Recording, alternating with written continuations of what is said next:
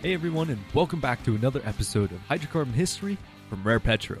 I'm Tavis Killian, and I'll be walking you through a bit of the modern birth of oil.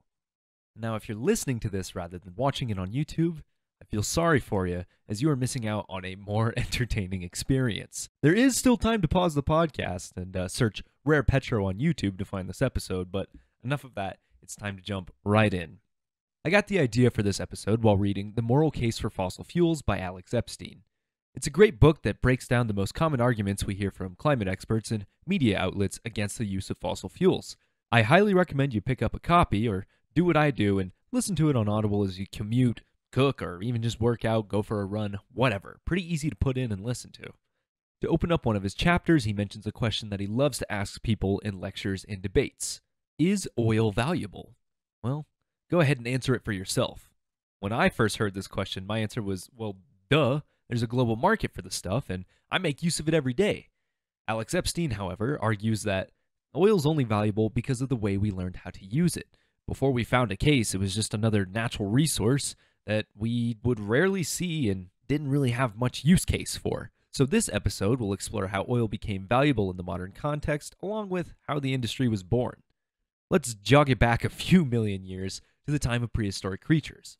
As time progressed, sea levels rose and fell quite dramatically. You can often see this in rock outcrops in very distinct layers. Whenever the sea rises or falls, it changes the depositional environment of a lot of these sedimentary systems, and that's how you can see those strange patterns that are indicative of different time periods. As this happens, plants and animals will often die and accumulate within specific areas. Here's a step-by-step guide to becoming a fossil fuel. Step 1. Die. That biomass is buried, and with enough tectonic activity or other forms of pure geological change, they are pushed further and further into the ground. From there, years and eons of pressure and heat refine the biomass into its very basic form, hydrocarbons.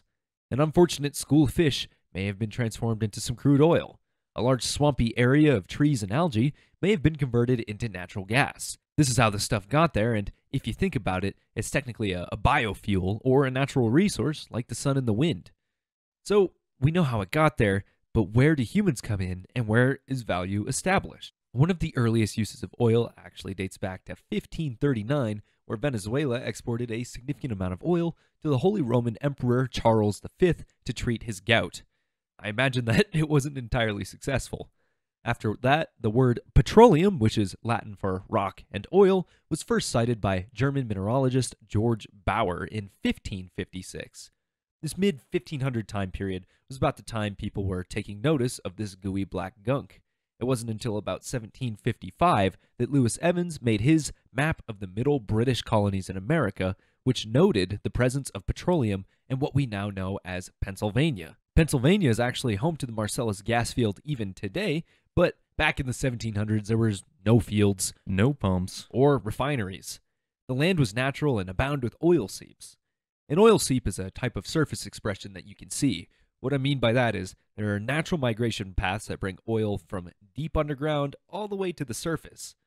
You can find these on the coast of California and even sometimes naturally occurring in the ocean floor. According to the National Ocean Service, natural oil seeps are responsible for almost half of the oil released into the ocean every year. Native Americans established themselves on super fertile farming lands in western Pennsylvania that were abound with these oil seeps, leaking crude oil into their waterways. The Seneca were familiar with these seeps, but eventually lost their footing to the Iroquois, one of the most cultured and technologically advanced in the area. The Iroquois used oil for salves, tonics, mosquito repellent, and medicine men of these tribes were probably the first oil drillers in America, as they believed these oil seeps were a gift from the heavens to be used for wellness. They may have been harvesting oil from waterways as early as 1410 using a primitive skimming technique. This continued until white settlers began to push them from their lands in the 1700s as they were in search of rich farmlands, but not the oil. Fast forward to the early 1800s, and humans are beginning to realize the potential of using oil.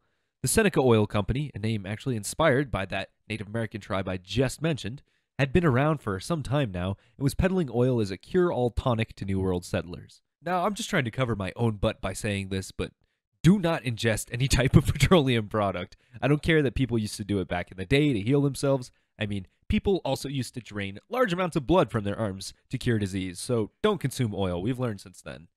It wasn't until 1821 that we saw the first commercial use of natural gas in the United States. A gunsmith named William Hart drilled a whopping 17-foot hole in some shallow shale, which produced natural gas that was collected and transported to local stores and buildings for lighting and cooking purposes.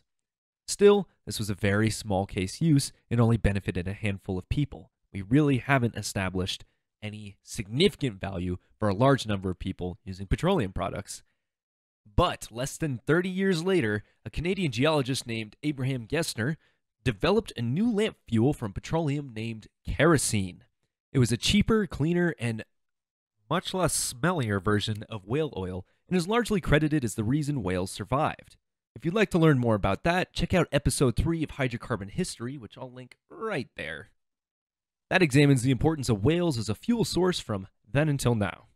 So at this point, there was a cheap source of heating and light, and this, ladies and gentlemen, is what I believe to be the first widespread establishment of value for oil.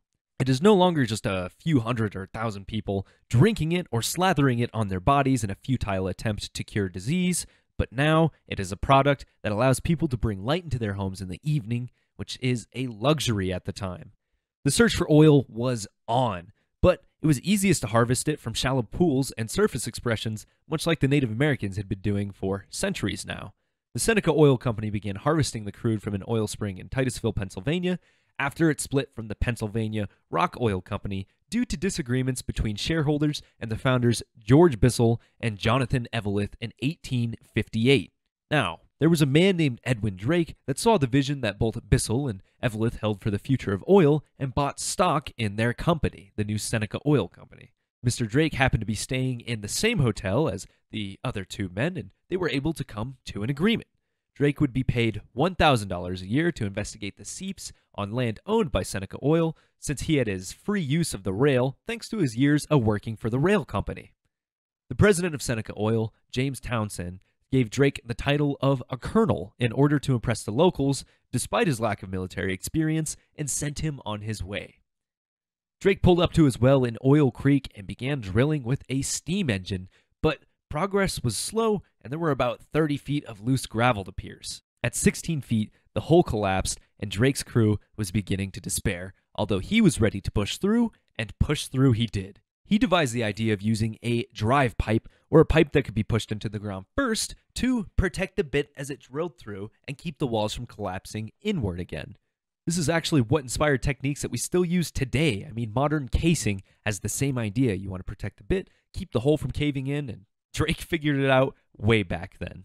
The crew began to drive 10-foot joints of pipe into the well that would shield the bit from the gravel. Finally, at 32 feet, the crew reached bedrock, but it was difficult getting tools and steam to this depth, which meant that the crew was only able to drill about 3 feet per day. To put that into perspective, some companies find it easy to drill 600 feet in a day in modern times. The well at this point had been nicknamed Drake's Folly, as people poked fun at the colonel for essentially bashing his head into a stone floor for no reason. Crowds would gather to make fun of the man, but Drake knew that oil had a reason to be valuable as kerosene, so he pushed on. Soon his funds were exhausted from the Seneca Oil Company and his pay that they also gave him as well, and he decided to take a $500 personal loan to keep the operation going.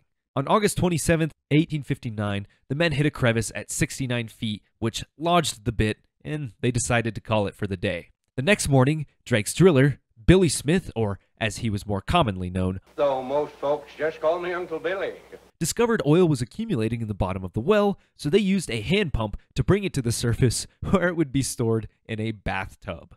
Drake's Folly was now producing 25 barrels a day, and by 1872, the entire creek area was producing 15.9 thousand barrels of oil per day. Drake later went on to lose all of his money in other business ventures as he wasn't very talented at that, but the state afforded this crazy old man an annuity of $1,500 as thanks for establishing such a profitable industry in their area. From there, you probably know the story.